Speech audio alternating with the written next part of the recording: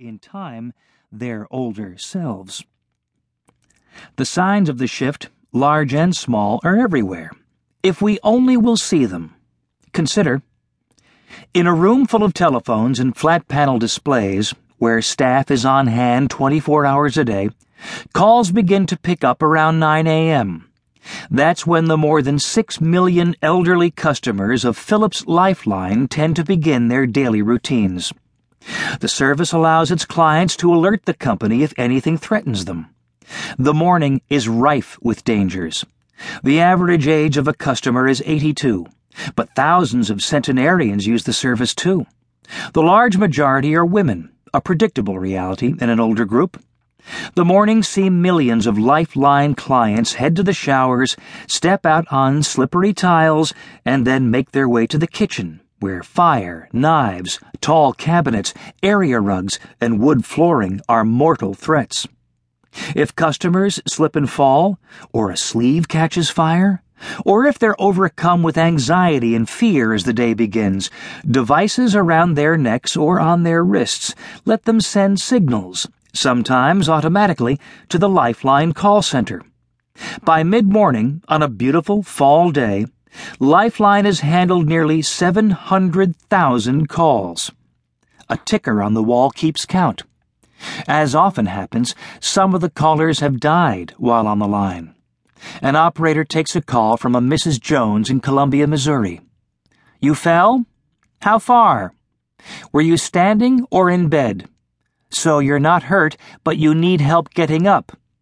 I'll work on that right away."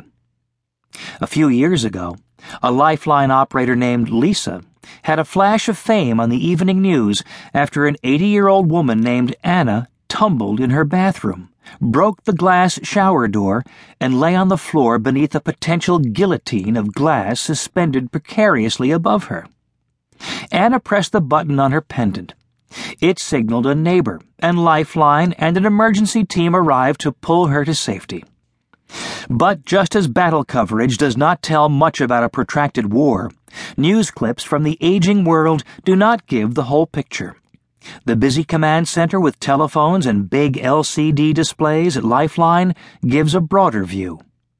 Like a situation room for elder angst, in its command center in Framingham, Massachusetts, Lifeline tracks the minute-by-minute flow of incidents and concerns through the day. News stations and the Weather Channel fill the walls. When alarm spreads on the screens with news of storms, blackouts, local shootings, and terrorist attacks, the phones at Lifeline start flashing madly in a widespread plea for help and comfort. Lifeline's employees are schooled in how to listen and decipher the cryptic messages of clients who are too distressed, too polite, or too proud to give clear indications about what has actually happened to them.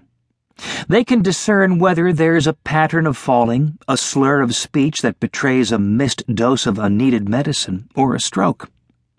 Callers who dial in more than usual signal the grave dangers of despair and loneliness. Operators reassure clients that all is fine, or help is on the way, somehow managing to wrap calm, efficiency, good cheer, and solemn concern into one tone of voice. No one wants to cut a client short, or discourage one from calling again, but this is a business. Lifeline pays above the market rate for its operators, and time, which is plentiful to clients, is money to the company. And after all, the operators may have other people to contact. They might have to call for paramedics to send them to a house. And perhaps pass on where the client hides the key, and pass that information on too. They have some clients they must call to remind to take their pills, the right number and the right color. And then they have birthday calls to make. Every client gets one, and that's important. The company gives bonuses to operators based on the number of calls they handle and on the care they deliver.